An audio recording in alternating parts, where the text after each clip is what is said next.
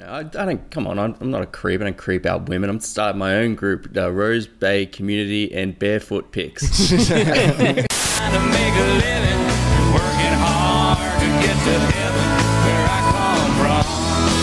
Oh yeah. Hello and welcome along to the Community Notice Board. All right, let's do it. Hello, everyone. Welcome to another episode of Community Notice Board Podcast, a podcast about suburbs we grew up in, local landmarks, hometown heroes, and coming-of-age tales. Got a very funny guest today.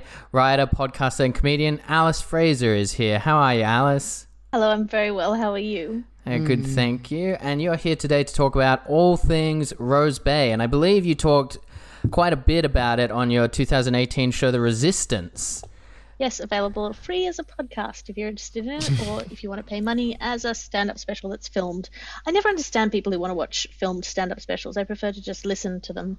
Yeah, unless you've got a lot, unless you have a lot of visuals and stuff like that. It's mostly the same fucking thing, right? Yeah, I feel like comedy is brought to you by the third dimension when you're present in the room with them. Yes. Two-dimensional, it just never feels quite right. True. So that's on. So you've got the stand-up special. So when was that? 2018, and that 2018. was and it was about growing up and in Rose Bay. In Rose Bay. So I grew up in this big falling down house that had used to be a boarding house.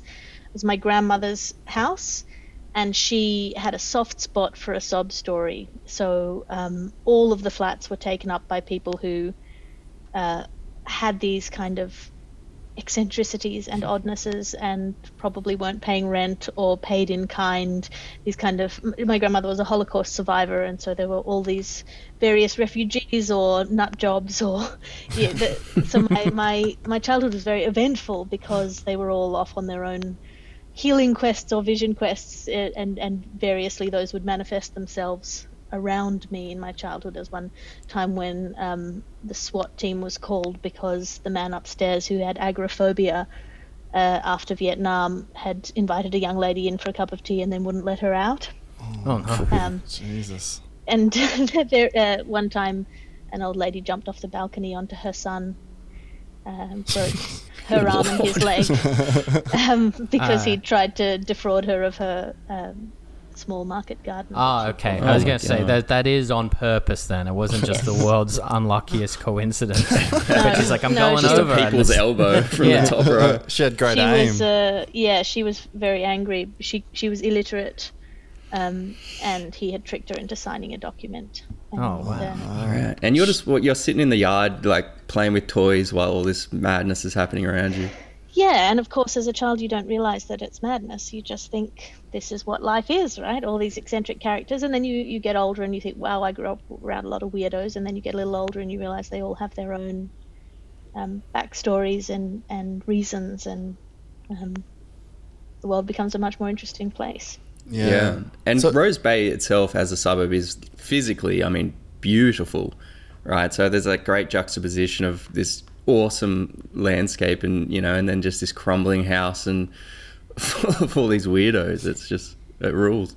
Yes, so it was already starting to sort of be very gentrified when I grew up in it, but my grandfather had bought the property. He died when my dad was very young, but he had bought the property under the shadow of the Japanese mini-sub bombings.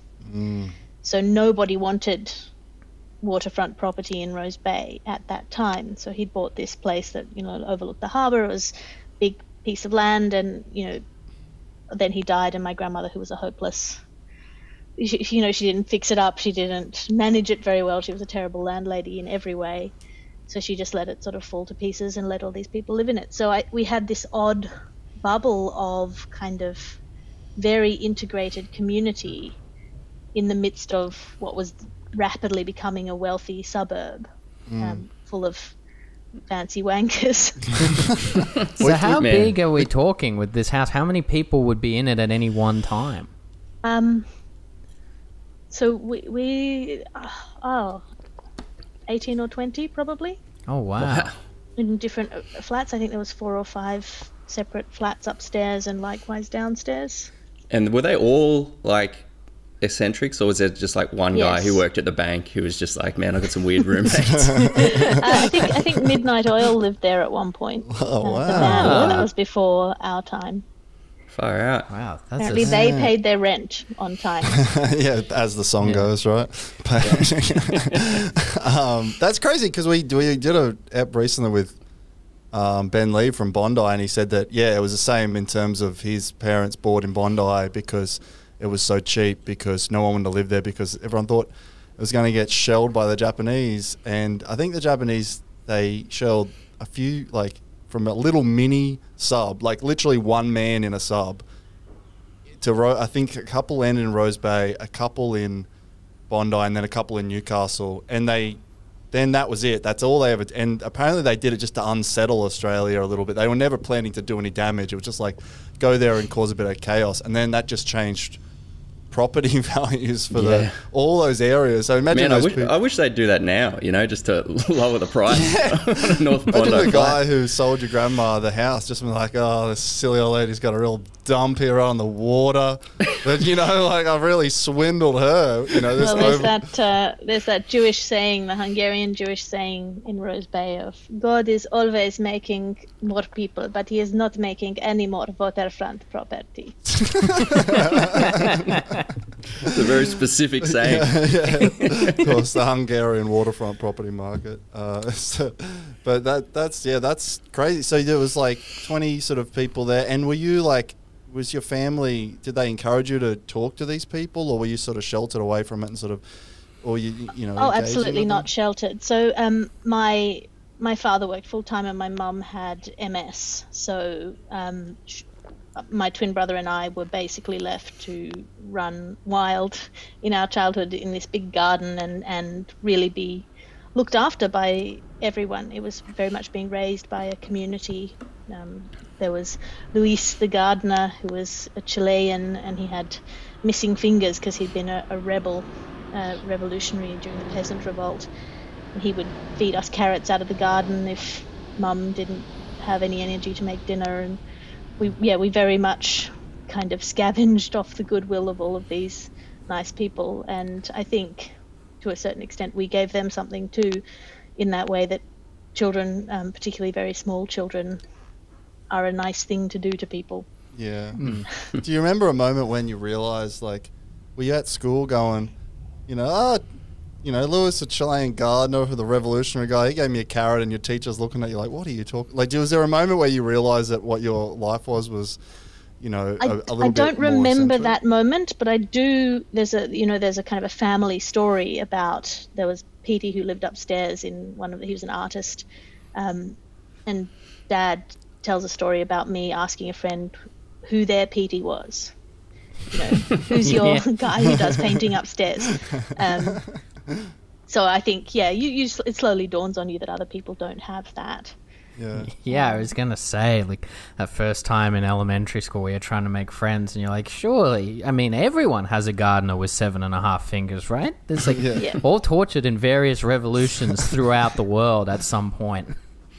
Well, I think my whole life has been marked by being sort of somewhere in between, in and out. So I went to primary school. I had a twin brother, which is already a different thing, and being a Buddhist in Sydney in the 80s. And all of those things where you're just slightly different, slightly outside of the norm. Even just being in very fancy Rose Bay in the falling down house, but it was a big house, but it was so, obviously I've ended up in an industry, in a career where a lot of my job is explaining things to people. And I think that probably was one of many things that as a child was a bit weird about me. Well, that brings up a question, because you mentioned, obviously, that the house was kind of juxtaposed with how rapidly gentrifying the area was. Was the house known, like, among people when you were growing up? Were people like, that's the house where all the people live, and it's the big crumbling house, you can't miss it? Yes, I think so. Yes, it was... It was set back quite far in a big block of land, and at that point, people had just started that thing of building houses that took up the whole property, blocks of trying to capitalize on space. So it was, I think, it's also very kind of haphazard looking house falling apart, faux Tudor sort of marble staircases, but half of the stairs were broken, and so like a winding, rusty staircase going up the side. And it was, and of course Luis, the gardener, would do landscaping, so the garden was always changing, or the features of the garden were always changing. There'd be a little hill there one day and a little fountain the other day. He was manic depressive, and he had these episodes where he'd do big plantings or big choppings down. So I think for people in the neighborhood, seeing that place would have been fun and exciting. Yeah. It's like if we had somebody else on to do Rose Bay and we'd ask like, oh, do you have any like eccentric characters in the neighborhood? They'd all be like, well, there was this big fucking house that was where we kept them all. It was also constantly under surveillance from ASIO and various other things. Oh my God. From an anti-communist sort of bent. Look, I don't know. My dad was a philosophy lecturer at Sydney University. Yeah. Been to Burma for Buddhism. My grandmother was, had been in the resistance. There were various other people who had been in various resistances around the world. It could have been any number of things. ASIO just got this, let's just sit someone at the front. I don't know what's going wrong. Just a couple of men in suits sitting on our front fence watching us play around naked. Yeah. Not acceptable in the modern world, but in the 80s that was fine. Damn, yeah, that would have been some... Was there any feuds? But I mean, because I imagine there's a lot of different people coming through. Was anybody...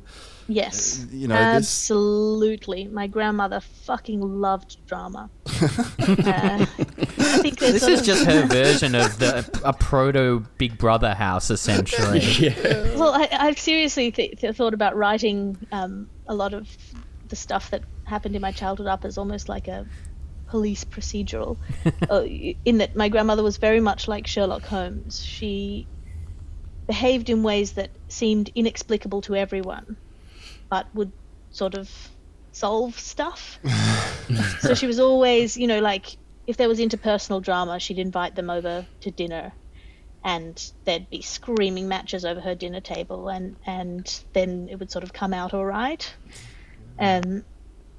She'd see Louise next to one of, Pinochet's old, what soldiers or something. Go, why don't you two get along, and then they'd kill each other and she'd solve the crime, right? So she's... Yeah, it was more like there was this couple, the Coopers, who were both alcoholics, and she glassed his eye out at some point. Lord. And they ended up back together, and so they kind of would come over to Granny's for dinner so that they didn't kill each other. That kind of thing. So she was just like having a word in the ear of that lady, like, you should probably jump off that third floor balcony right on top of your son. So she had like some sort of chaotic energy, but also kept things together as well in some way. She loved drama, but she had her priorities straight, I think, is what the way that I think about it. She would say outrageous things. She would make life very difficult for the people she loved by never conforming, never agreeing to anything, never doing something because it was the done thing. Never making anything easy, always lying on every piece of official documentation, picking up stray dogs, interfering in street fights, taking people's babies if she thought they weren't looking after them properly, and like saying, I'm not giving him back until you stop, just drama. But she was also infinitely kind and infinitely generous. I remember many times when I was little, her pulling over in King's Cross and asking a sex worker to get into the car and bringing her home for lasagna. Like, she just had so much time for everyone, and she was this combination of like saying don't trust the Greeks, but also incredibly non-judgmental of individuals. Like, she'd just say whatever came into her head, but the way that she behaved towards other people was, giving them places to live and feeding them and looking after their children when they were sick or mad, or, just taking people in with incredible patience in a way that I think people don't nowadays, particularly people who are very different to us. We'd rather give money to a charity than let people into our houses. Yeah. I mean, especially in Rose Bay these days, there's probably not too many people like that knocking around, No, unfortunately, that generation is all dying out, and it's a sad thing. And so when do you move out, or at what time was gentrification really going on when you sort of left the area, I guess, or? Yes. So the family sold it altogether when I was about 12 or 13, and then obviously I moved just into a family home with my family, which was, it's a different thing to adjust to. And at that time,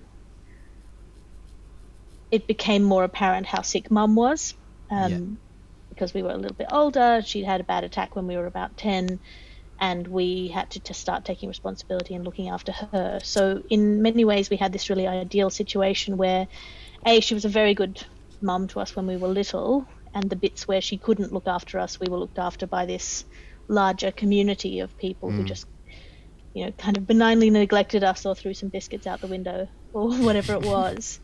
And then by the time we were old enough to take responsibility, we were in a, more traditional kind of family unit, and we could look after Mum in that context. Yeah, and so that would have been a real change, I guess. And so you would have been like pre and post Rose Bay life, really. Yeah. Yeah. Wow. And when you move out of that house, does your grandma come with you, or is she like, I'm going to establish another fucking cool house?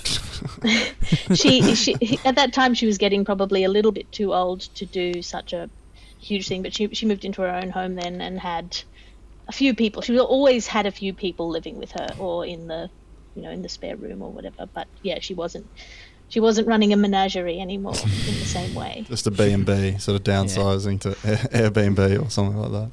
She would have loved that. Yeah. Sounds like she would have loved Twitter as well at some point as well. She had a mobile phone towards the end of her life, but she treated it like those old phones in black and white movies where you put it to your ear and then you put it to your mouth. Yeah, the two-piece thing. Yeah. Yeah, that's how she treated a mobile phone. She wasn't really au fait with the whole idea that it worked on both ends at the same time. Oh, wow. So when you're in this large house with your grandma, and I mentioned it before, but like obviously you're not living the exact same life as everyone else, are you kind of keeping, like, is this big house kind of your base, or are you venturing out and doing other stuff? Or are you mostly, like, how exploratory are you of Rose Bay in general, or are you just sticking around this big house because you've kind of got everything you need there with characters and stuff? So we would go out and about. We had these really archaic children-sized bikes that Granny had bought for Dad and his brothers and sisters in the 60s. So a rusty old 3/4 size Graziella bike, and for some reason a child-sized penny farthing. And so we were the weirdest little bike gang. Dad, can we just have fucking half an hour of not being looked at as the weird people from this? So we would ride down and sneak onto the golf course at night with a couple of other neighbourhood kids and run a bit wild there. And of course, eventually we were discovered, but my granny didn't tell anyone else because she was the one who discovered us. She thought it was a good thing that we were there on the golf course at night. A, she was a rebel spirit, and B, because they hadn't let Jews in until I think the 80s. So as a Jew, she quite liked the idea of us going and playing the back nine, running around on the grass, doing donuts on the green in a penny farthing. I imagine that's burnout tracks look a little strange. Yeah, one of the things that we did was we would light little torches and go into the stormwater drains around Rose Bay. Wow. So the stormwater drains went up from the harbour up under all the way up to the main road and past beyond. We never came to a point where there was like a grating or a wall or anything. It was a matter of kind of courage of going into these big empty pipes and exploring them, and some of them went in under the golf course, and that was fun too. Jeez. I did find a bit of history about Rose Bay itself, the bay itself, which is it's like a good pub trivia question. It's actually the location of Sydney's first international airport, in a way. Well, because back before, obviously, jetliners and stuff like that, there was seaplanes, and that was all that anyone ever travelled by air, really. And so this guy, Maurice Gillot is some French guy. He's flying around an aeroplane, like one of those like Wright brothers looking things made of paper mache. And he's flying from Melbourne to Sydney and stopping every 40 minutes, like this, and makes a big deal. But he sort of emergency lands in Rose Bay. And then sort of people realise it's not a bad spot to sort of land these seaplanes. So Qantas sets up a terminal there. And they start doing international trips, and it was I think it was just the early 20s. Then Qantas does the first ever Sydney to UK flight from Rose Bay, takes off from Rose Bay. And so, I mean, you guys Alice, you were saying before, you spent some time in the UK. I don't know what your travel there is like, but this was let me count this up. So there was a 9-day flight. So it was 3 days. How many tins of beers David Boone sinking on a 9-day flight? Yeah, I know. So Sydney there was two sort of main parts of it. The Sydney to Singapore leg, which was 3 stops. So because these planes only had a speed of like 280 kilometers an hour and a range of like 1,000, so they had to just stop. So the Sydney to Singapore would stop at Townsville, Darwin, Indonesia, Singapore, and then every night, every time it would stop, you would land in at the port that whatever wherever they had where you landed, and then you would go into the city and you would stay in a hotel. You wouldn't sleep in this stupid little plane, right? Yeah. So it was sort of like a cruise. Much more civilized way of running things. It does. That's what, exactly. So it actually sounds pretty luxurious. So you would land, you would stay at this hotel, you would go back out, jump on, scoot away, and then the next from Singapore. I don't have the exact legs, but it took 6 more days from Singapore to London, stopping everywhere. So the cost of that one way was about the average annual wage, so roughly like $70,000. Equivalent money as if it was be today. So that would be the one-way cost just for the flights. So that was what people did. So there was like 4 or 5 flights. They'd go to Auckland and everything, and that was from Rose Bay. And then World War II starts happening, and they start investing a lot in planes. They're getting bigger flying boats, and then they're like, oh, this is going to be the biggest industry, right? Everyone's going to be traveling overseas. So everyone in Rose Bay starts thinking, we're going to have hotels at Rose Bay, we're going to have all this stuff. We're so excited, Silver lining to this big war. But also during the war, everyone starts building land airstrips, obviously, for all the planes. And then by the time the war's over, and then the jetliner comes out, and they're like, we don't need to land in the fucking water anymore. We've got this, airport over here. So then it just sort of crumbles. So, yeah, that was a huge part of the history from like the 30s until the 50s. It was, if you wanted to travel from Sydney internationally, you took off just from Rose Bay. Yeah. Yep. There was a tram that ran up the hill as well. And now that's sort of where Lyne Park is, and the Catalina and the Rose Bay ferry stop. There used to be also a Chinese restaurant there until the late 90s, I think. One of those floating Chinese restaurants. I don't know if that's part of your landscape ever, but it so they had this massive seaplane terminal, which is, they still have a seaplane terminal there, but it's mainly for sort of overpriced honeymoon flights up to up the coast a bit. But you can go there, you can sit in the cafe, you can watch the seaplanes take off. It's an incredible thing to witness, particularly if you're on the harbour. Obviously I spent a lot of time on the harbour as a kid in variously seaworthy or unseaworthy vessels. And watching a seaplane come into land is one of those things that never gets old. There's some things that never get old. Like for me, fairy lights in a tree, and seeing whales go past, and then watching a seaplane land, those are up there in terms of things that will always just be mind-boggling to me. That's so amazing. Funny that just the idea that, like you were saying, our people in Rose Bay were getting so excited that we're going to get hotels and stuff here, and now like someone wants to put an extra level on their house and people revolt and complain to the council. It would have been a totally different landscape altogether. I mean, but imagine having Kingsford Smith Airport there in Rose Bay. It'd be a bit of, massive jetliners landing right there. I think there's probably a better way that it's turned out. That guy, that's crazy, yeah. Maurice Guillot, that I looked into him a little because I found him really interesting because he was the person who piloted the first seaplane in Rose Bay, and then he also did the first airmail Sydney to Melbourne flight,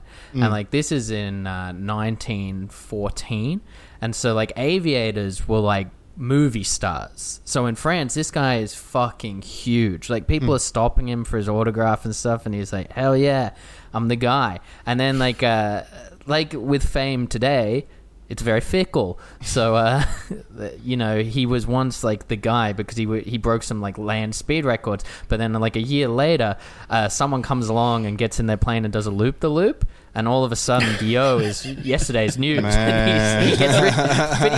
He gets really pissed about it, and so he decides to buy his own loop-the-loop plane, and then becomes the first person to do it directly over Paris. And to really rub salt in the wounds, he does it 15 times in a row. So he's just someone's gonna be more famous than me? No, they're not.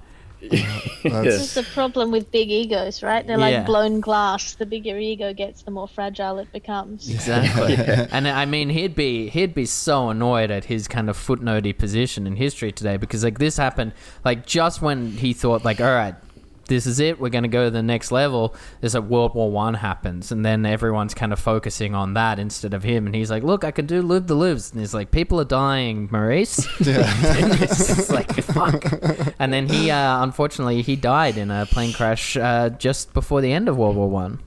He's going for Who that could have seen 16th that one loop. coming? Yeah, exactly. He's probably trying to do 30 loop-the-loops in a row. Yeah. At least he died doing what he loved. Proving someone wrong. All right, I guess. Yeah. Wow. I found, just speaking of, the floating Chinese restaurant down at the harbour, I was looking at sort of around that area to local food establishments and pubs and stuff, because we often like to find reviews of local businesses down there. And the only ones I could really find were a couple of just odd ones from... I think, is it Char Grill Charlie's or something? That famous chicken shop? Oh, yeah. Which is everywhere in the eastern suburbs. Everybody knows about it. And I found two. The first one just kills me because he's one-starred this poor restaurant, but for reasons that have nothing to do with it. So Simon's one star. He's when I parked next door at the Crystal Car Wash, because they were closed, a South African individual working there decided to come out and very rudely tell me to move my car. I got out of the car because I couldn't hear him, and he came right up to me, ready to hit me. Absolutely disgusting behaviour. 1 star for the business next door. Come on, man. Talk about the chicken. Yeah. Yep, there's a couple of good chicken places, Charlie's and the Plumer Road chicken shop as well. So I was near... I don't know if you have a map of Rose Bay in front of you right now, but I was on New South Head Road near the corner of O'Sullivan Road. We were the second house along, and we used to go down to the Plumer Road shops, and there was a French patisserie, there was a sweets shop, and there was this chicken shop, and that was where everything went down, just Yeah. That's where the action Cool happens, place. I imagine. Yeah. Well, this second one, this guy, he does review the food, but it's a short review, but this could turn into some sort of Odyssey-like story. David, 1 star, walked in for a feed, got me pad thai and asked for a fork since I'll be eating it at the wharf. I got to the wharf and never got me fork, so I had to walk home to Blacktown, and by the time I got home, the food was boiling for a hot day in the sun, and the plastic melted into my food. I ate it anyway because I didn't have anything else to eat. A few days later, I got very sick from the poison in the plastic. Horrible service. Is he walking to Blacktown from there? That's far is that? That's why he's dead. He's got heat stroke. Well, That's 47 kilometres. Yeah, I'm not sure if he was poisoned by the plastic or by his own bad judgment. Yeah, or by a bad type of acid or something. I don't think that guy walked too far. I would have thought I mean, that. also at that point, you just eat it with your fingers, Yeah, exactly. or go back and ask for a fork. I didn't It's get not my that beard hard. for my. The wharf's not that far, No, it's not. It's 5 minutes walk max. It's not a How many burger. supermarkets would you pass on 40 kilometres? Just being like, that Coles isn't going to have a bloody fork. But yeah, and again, some people prefer not to spend money, but if you've just bought a pad thai from Charcoal Charlie's, then there's already a premium. I think he might have misidentified which chicken shop he went to. Yeah. So I imagine that a Char or Charlie's and stuff like that would be, people would hate that in Rose Bay now. In my mind, I don't know how else if you've been back, but Rose Bay is like just peak white rich snobs. I don't know if it is, but it seems like a Char. It's weird that it even exists there now. Well, it still has this remnant of the old immigrant community in it, but yes, it's slowly being taken over by rich white snobs. Yeah. Yeah, but There's you know, still back in the day, it used to have this real kind of proper community feel of the immigrant communities and the refugees from after the war, the Hungarian Jews and the South African Jews and various other small communities who looked after each other. And it is sad to go there now and see that kind of being taken away.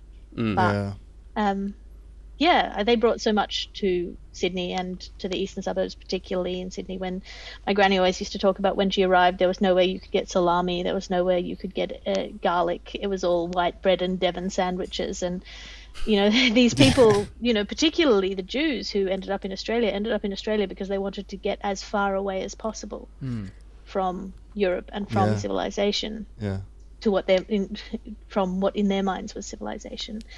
And so there's a very particular kind of insularity in the eastern suburbs Jewish community of looking after each other. And because they come from that, these were the people who were very traumatized. These are the people who wanted to go to the end of the earth, you know, when it was 3 weeks by boat to get here. And, you know, either they had no families left or they were leaving their families behind, you know, in the 50s and 60s. So they built something, I think, quite special, and it is sad to see that go.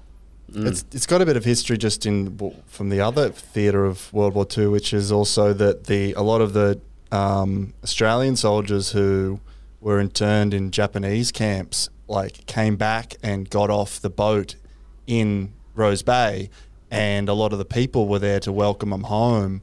And when they came off, just like absolute bone thin, and people didn't actually understand what had gone on, I guess. And so it was actually the first time a lot of Australians saw the horrors of war in a way. So it was quite historical from the other side of that as well. So yeah, that I did notice that. And that Catalina's, I think you mentioned that before. It's apparently that was like the welcoming committee for all these, you know, heroes who was survived, you know, and they just thought they would come back and be like, yes, we survived, but they were just basically nearly on death's door. They were so starved.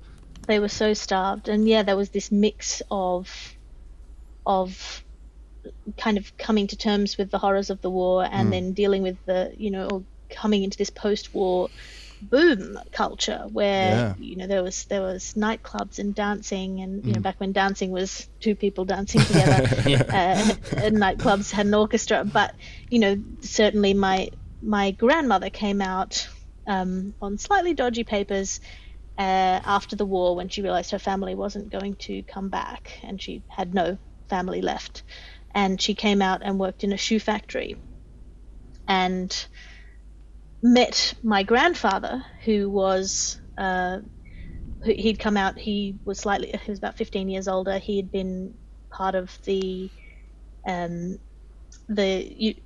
pre-United Nations League of Nations. Sorry, my brain is very pregnant. He was a lawyer, and then he came out and started doing imports and exports and stuff, and managed to afford enough money to buy this property, and married my grandmother, met her down at Double Bay, Redleaf Pool, and they got married, and they had this kind of like 5 years of really idyllic life, where they would go dancing and they would sit on the deck and, you know, watch the boats go past and drink champagne and eat melons, and, you know, just have this really beautiful life. And then when my dad was 5 and his younger siblings were, I think, 3 and 1 respectively, Dolek, my grandfather, died in a horse riding accident, and my grandmother was alone again. So she had this very brief window of like glamour and being looked after, between some very, very difficult and traumatic experiences. So I always like to think of that, and they used to go down to the Catalina and dance at night. So I always think of the Catalina as this very kind of golden place because of the stories that my grandmother would tell about dancing there with my grandfather and him beating the shit out of people in the car park. Oh wow! I did find a story, weirdly enough, that involves horse racing, really, and also rich white snobs. So it kind of ties together. But It's normal. Goes hand in hand. But yeah. I was looking for like notable residents and that kind of thing, and I found that if not lived there, at least was educated there, was Gay Waterhouse, the famous horse trainer. Yeah, she was educated at the Convent of the Sacred Heart, which I'm not sure if you're familiar with. Very beautiful school. Yeah, you go up New South Head Road, up what they call the S's, up Heartbreak Hill, and it's an incredibly beautiful building overlooking the harbour. You go past it, and it's very gorgeous sandstone edifice. Well, she married the son of I think he was also a horse, like a horse trainer, Robbie Waterhouse. And I sort of was just poking around, just looking for any old story, and I found this one, which I don't know if any of you have heard of, the Fine Cotton scandal from the 80s. This rings a bell. Is that a horse? The name is the horse is a Fine Cotton. So basically, like, Fine Cotton was a Robbie Waterhouse. He was a bookie, and Fine Cotton was this very average horse, would race in the very lower leagues, where basically you could only race in it if you'd won like less than a certain amount of races. So it's just the bottom of the bottom. And this little syndicate got together and basically came up with this scheme to sort of do the old like switcheroo with a better horse. So they like register it for the race. It was a race in, I think, Eagle Farm in Brisbane. And so like the last race before this one, Fine Cotton had like started at 20-1 odds, finished 10th of 12. It just had like a rubbish record. And this syndicate was headed up by this guy who used to buy and sell race horses, who purchased a second horse called Dashing Solitaire, right? So it looked identical to the horse, to Fine Cotton. Look at that, 4 legs, got a head, got a tail. Got a mane. Same thing. But then a few days out from this race, Dashing Solitaire was injured and couldn't make it for the race. And so this syndicate of just idiots put their heads together, and they're like, we're all in too deep now. We've put too much money in. We've come too far.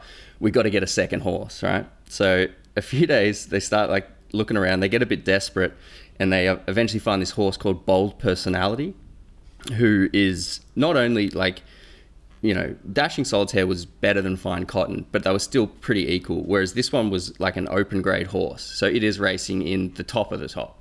So it's not going to be a sneaky, like this horse does slightly better than we thought. It's going to be like this horse is going to blow everyone out of the water, but basically this like horse... Like a Japanese mini sub. Yeah. Totally, yeah. I was picturing like sneaking like a 17-year-old Samoan mate into like an under-12s footy game, and just watching him run roughshod over everybody. But there's a little bit of trouble with this horse. So Bold Personality, as opposed to Fine Cotton, is like a dark brown horse with white markings on the back of its legs, and Bold Personality is like a light reddish brown color with no markings whatsoever. And so this brains trust threw their heads together, and they were like, what can we do? They bought a bunch of off the shelf hair dye. Oh my lord. And tried to tie the horse. And the article that I read this from, it said they used off the shelf hair dye on the horse with, and I quote, limited success. So it's just patches of like dark, just for men in this fucking redhead horse. I said get just for horse. What is it? And for the markings on the legs, they resorted to crudely applied white paint. Oh my god! Right, so this is just like a cartoon at this point. They've got the horse in. Finally, it's race day. They've dyed it up. They've painted it, And the fine cotton was basically, it was in such poor form that it opened odds, it opened at 33 to 1. And basically, as soon as betting opened, so much money came flying in from all these people who'd been tipped off on the scam. The odds dropped to $4.50. Right, so everybody's already sus. Like, the bookies are like, something is going on here. And whispers start going around about this ring-in, it's called. So the race starts, the horse smokes the others, and already the stewards have started investigating. They get back to the stables with the horse, and the paint has just started running down its legs. Like, it's just, he's sweating the paint off. Rudy Giuliani. And they're sweating the paint off, and like the racing steward turns to the trainer and he's like, look, what's going on here? Can I see the registration forms for this horse? And he just fucking legs it. Straight Gets out. on the horse, there you go. Yeah. And basically, yeah, from that, it completely all falls apart. But Robbie Waterhouse was the bookie who was in on it. So he ended up serving 8 months in Long Bay for like lying to the racing tribunal. He was banned for life, but that was lifted after 14 years. But yeah, just like, wow, what a cartoonish farce. Because I think horse racing is a very snobbish, like upper class. Like, you don't think. Not the races I've been to. Yeah, I guess so. I don't know. Maybe that's just my feeling of it. But you'd think. Horse racing is one of those odd things where you have a mix of very wealthy people and very working class people. Yeah, true. And in that way, it's sort of oddly egalitarian because you have your kind of your jockeys and your stablemen, and then you also have the aristocrats who ride horses or buy horses or own horses, and then you also have, you know, all these like mafia people who are involved in the gambling side of things. It's a really odd intersection of society, and as that story indicates, some shit can go really off the rails. Yeah, because you have all these different interests with all these different kind of moral frameworks and differing social obligations, and, you know, threats and lies and money and cheating and sneaking, and the doctor who can dose your horse, and the stableman who knows this, and the tips and the hints and the tricks and the gambling, and it's all like, it's pretty like a lot of chaotic racing stories. Yeah, I guess like the Melbourne Cup Birdcage and, like, you know, Flemington TAB, they're watching the same race, right? But there's a different group of people, you know, a very different set of humans there. Do you think at any point, Drew, that when they were trying to find the house, they thought of doing the old 2 people in the horse outfit trick? They're just like, well, it's a bad horse. We could probably do just as good. Yeah, there's some scams where you're like, similarly when something ends up on TV and you're like, oh my God, so many people had to greenlight this. Yeah. You know, for Hey It's Saturday to show blackface again. Yeah. You know, whatever it happens to be, so many people had to say yes to this. And you think that when you see a scam like that that's just so beyond the point at which they should have pulled the plug. You're like, how many people were, you know, 3 steps back? We're like, yeah, keep it going. Yeah. You know? And they effectively did brownface on the horse. Oh, well. I actually got one more thing I wanted to talk about, which is a bit of history about the name, and who's named Rose Bay. Rose is named after a guy called George Rose, who was a UK politician. Fairly uneventful, you know, UK. You know how they just gave dumb politicians suburbs in Australia? You know, it was just that guy's, you know, whatever. But he was, so Georgie Rose he was a Secretary Treasury, Paymaster General, Treasurer of the Navy. But he did have one huge moment in his career in 1907, and this is what quite... I guess pertinent for right now. In 1907, he was charged with, or not charged, he was given the obligation to set up, as part of the government, a new institution alongside a fellow called Edward Jenner, which was the National Vaccine Establishment, the first ever vaccine establishment in the world. So the first ever vaccine rollout ever from Jenner, because Edward Jenner was the guy who invented the first vaccine. He invented the smallpox vaccine. The background of it is that Jenner was this guy. Smallpox was killing like 20% of towns and cities. It just killed everyone. It was, you know, it's killed so easily, it spread easily. And they had this sort of method that they used at the time called variolation, which was like they would get, similar to vaccination, but they'd get smallpox literally from this guy and give it to you. Cowpox. Yeah, well, no, this is what Jenner did, right? So they actually gave you smallpox. So they would rub it into your arm, and they said if you got it through your arm, that was okay.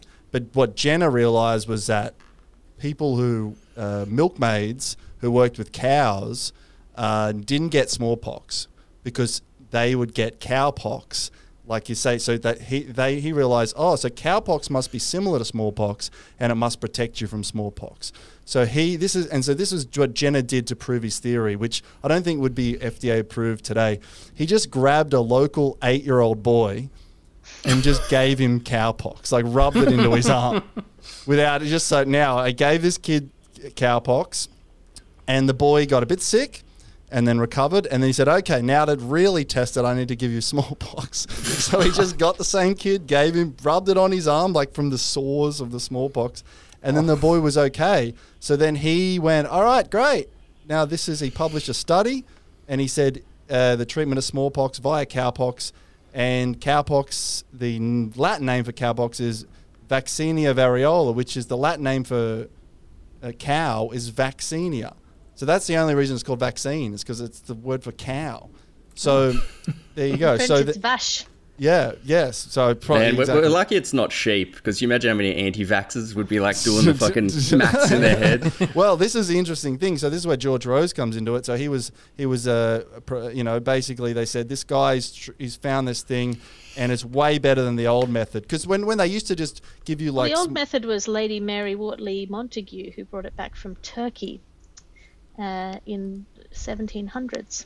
Yeah, and the difference was that it would give you a worse infection of smallpox, but you still had smallpox. You give it to other people, whereas this gave you cowpox, which would protect you against smallpox, but you wouldn't spread smallpox, right? So they were like, "This is great, George Rose. You're in charge of setting this up." So George Rose created the National Vaccine Establishment.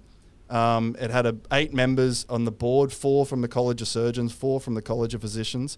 Jenner was installed as director, but then he quit because he realized none of the directors of the board would listen to him because he wasn't a member of the College of Surgeons or the physicians. So the guy invented the thing. They were like, well, you're not actually that smart, so we're not going to listen to you.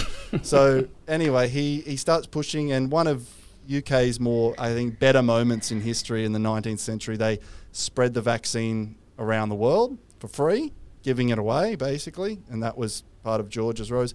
But they started obviously getting resistance from anti-vaxxers who immediately exist, right? Of course, as it always is. And I've just got this photo. The early 20th century being like, yeah, putting 5G in our heads. Yeah. Well, here's the interesting thing. It's quite different. This is a cartoon, of anti-vax cartoon. I'll show you guys. So this is Georgie Rose here with his rose, right? So he's the Rose Bay George. This is Jenner, and this is another guy I can't remember. But basically, the anti-vaxxers were the other doctors who still preferred the other method, which was the variolation, which is the one, Alice, you mentioned they brought back from Turkey. And they're basically saying, this is a satirical cartoon saying, curse on these vaccinators, we shall be starved of work. If you vaccinate everyone, we won't have any work. And so they're sort of not against vaccination, they're against vaccination because they want to do the old method, right? I have matter enough here to kill 50. Yes. That was the thing about the initial vaccines, which was just scraping the active smallpox sore and putting it on, was that sometimes you would die much higher death rate than cowpox. That's exactly right. Yeah. So then that's what these people are saying. I this person have 50, and I could potentially give it to hundreds, 500 more.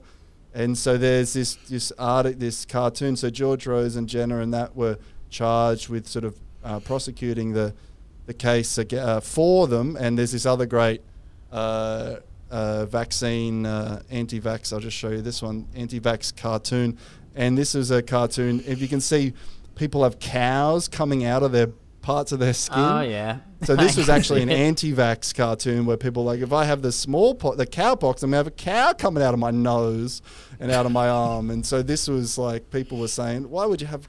It's much safer to just get smallpox, that's an anti-vax claim, right? Yeah, natural immunity.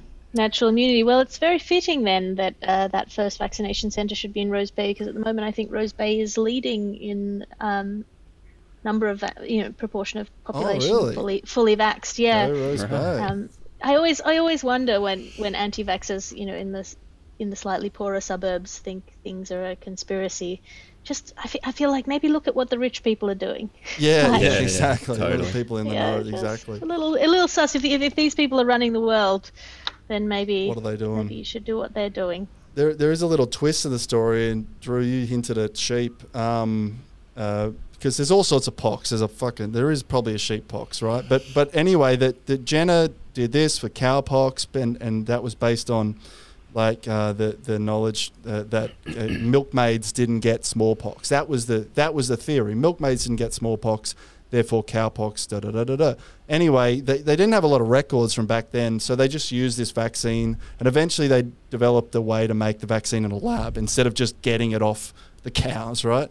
So, but then that happens for 100 years. But in the mid-90s, they actually look at the vaccine that we've been using for ages, the virus, realize it's not similar to cowpox at all.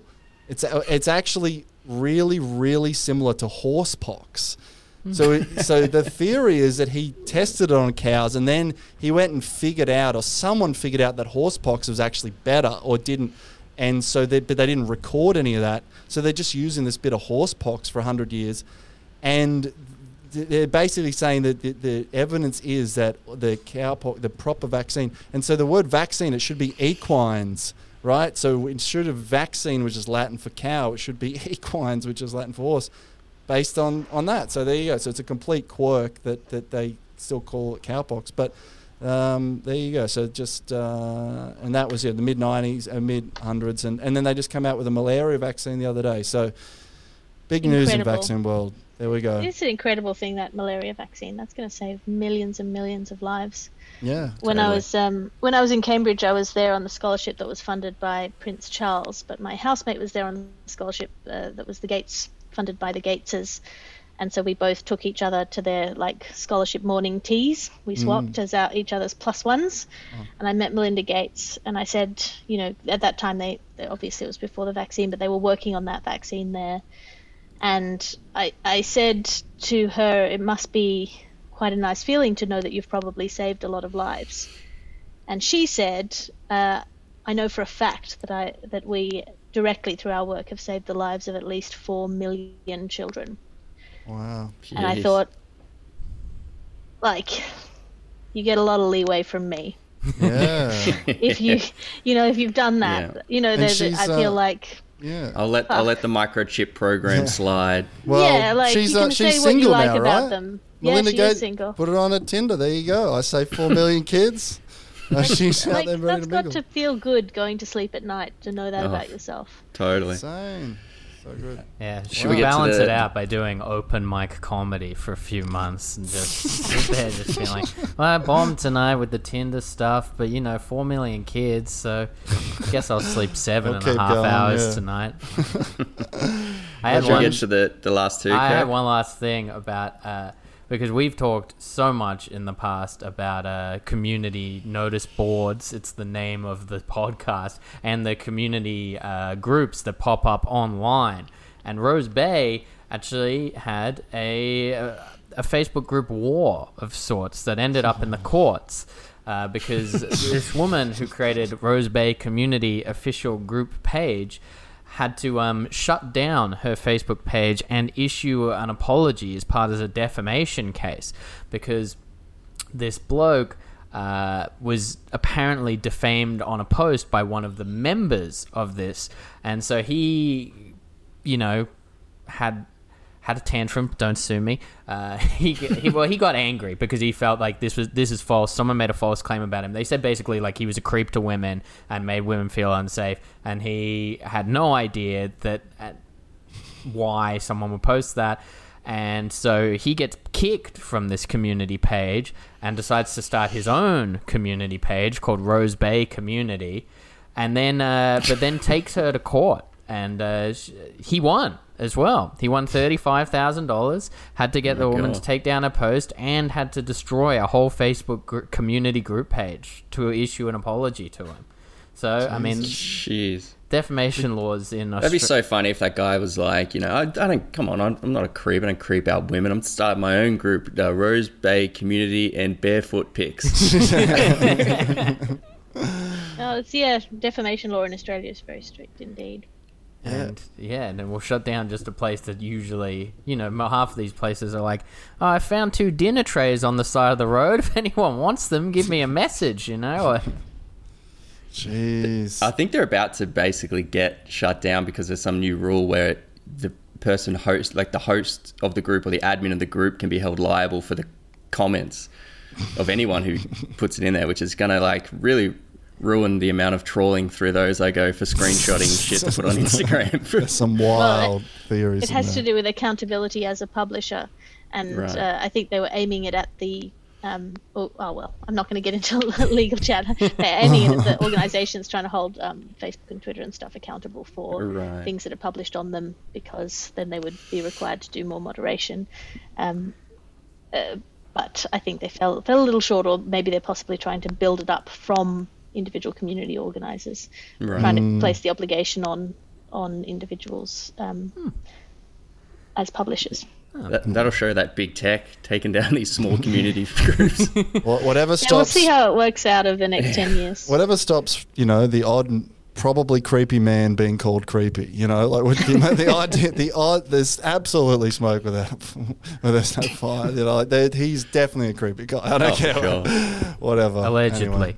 But, okay, so Alice, we usually finish this podcast with 2 questions. The first is, if someone comes up to you and says, hey, Alice, I am going to Rose Bay for 24 hours and I want recommendations for stuff to do morning, afternoon, and night, what do you tell them? I would say go to a cafe for breakfast, ideally one that overlooks the harbour, and go paddleboarding. Oh. Preferably early in the day before the water gets choppy. Standing on the water, paddleboarding, you feel like a god of the ocean. There's something incredibly beautiful about that. Or, paddleboarding, kayaking, sailboating, whatever you're comfortable with. If you don't feel comfortable locomoting your own boat, catch a ferry. Just get onto the harbour. That is, if you can get out to Shark Island.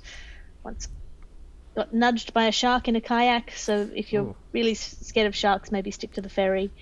For lunch, go to Charcoal Charlie's or one of those. Pick up a pad thai, walk it to Bankstown. Walk it to Bankstown. Go stop in at one of the nice little boutique shops. Perfection Chocolate is owned by a Greek family in Rose Bay and has been for forever, and they make their own chocolate and sweets on site, and they are just delightful human beings. So go and buy some overpriced but homemade chocolate from them. Stop in at the bookshop, and then for dinner, please go into the weird Chinese restaurant in Rose Bay that never has anyone in it, because I think it's a drug front. Just tell me what the food's like. Because if you go in and ask for food, they look at you like you've done something wrong. There's always something like that. I used to live in Neutral Bay, and there used to be this place. I don't want to name it because it's still around, but we used to go there, and it was this tiny bar. But it's right in the shadow of 2 of the bigger bars, and we used to go there and just, because the guy was really friendly and he had a little piano and we just let you play on it for fun. And eventually, one night the owner wasn't there, and we're like, man, who keeps... you get a bit cocky when you're regular at the bar. I know Andrew does, because we have done it a bunch of times. You go up to him and you're like, hey, we must be your most popular customers. We're kind of keeping this place afloat. And the guy's like, our customers aren't keeping this place afloat, man. He's said that basically after hours it just becomes a lock-in where people deal drugs. Damn. He just came out and I can't believe he told you that. I think the guy was like, I don't get paid enough for this. Yeah. And it could be anywhere. But yeah, I didn't give enough away about it. And the final question is, Alice, when all is said and done, when you've achieved everything that you want to with your life and career, would you settle back down in Rose Bay? That is an interesting question. So I'm currently in my dad's house, house sitting it, and it is just down the road from where he grew up. Oh, right. So it's up in Vaucluse, but it's within 15 minutes walk of the house that he grew up in on Rose Bay. So I don't know. I think I think it's changed a lot since I was a kid, and you can't really go back in time to the place that it used to be with the people that used to be there. If I could, then I would, but otherwise I think what I would look for is a suburb that had similar qualities, that has now similar qualities to what I grew up with, which is this real community feeling, combination of sort of weirdos and outsiders and this kind of new up and coming vibe. I mean, I doubt I will ever be able to afford waterfront property. But that was an incredible thing to grow up with. The harbour has a fresh face every day, and it's beautiful. You know, Sydney, that's one of the great things about Sydney, that you have, within reach of the city, you have access to the wilderness in the form of the ocean. No one's taming the ocean anytime soon, and so you have this incredible open expanse to play in and explore. So if I can get anywhere near the harbour in my old age, if I get rich enough, then I definitely would. Oh, great. Alice, thank you so much for coming on the podcast. Is there anything you would like to plug before we leave you? I have a weekly podcast called The Gargle, which is news satire without politics. It's like a glossy magazine, and it's a lot of fun. I have a weekly podcast called Tea with Alice, where I talk to interesting people about difficult ideas, and my stand-up special is Savage, is available on Amazon Prime, if that's something you're interested in. Great. Well, everyone, Cool. go out and Check it investigate out. those podcasts and specials. And with us, you can find us on all socials, Instagram, Twitter, and Facebook. Please subscribe to our YouTube channel for full videos every week. And if you like and to the guy who complained about me shaving my beard off, it's coming back. It's slowly coming back, buddy. I'm doing it for you. I knew you'd be convinced by that one comment. And if you listen to us on Apple Podcasts, please leave us a review there if you can. It would be great for us. And just keep listening and share it with your friends. Alice, thank you so much for coming on the Thanks, podcast. Alice. That was great. Thank Thanks, you so everybody. much for having me. No worries. And we'll Thanks, see you next guys. week, everybody. Catch you Bye. later.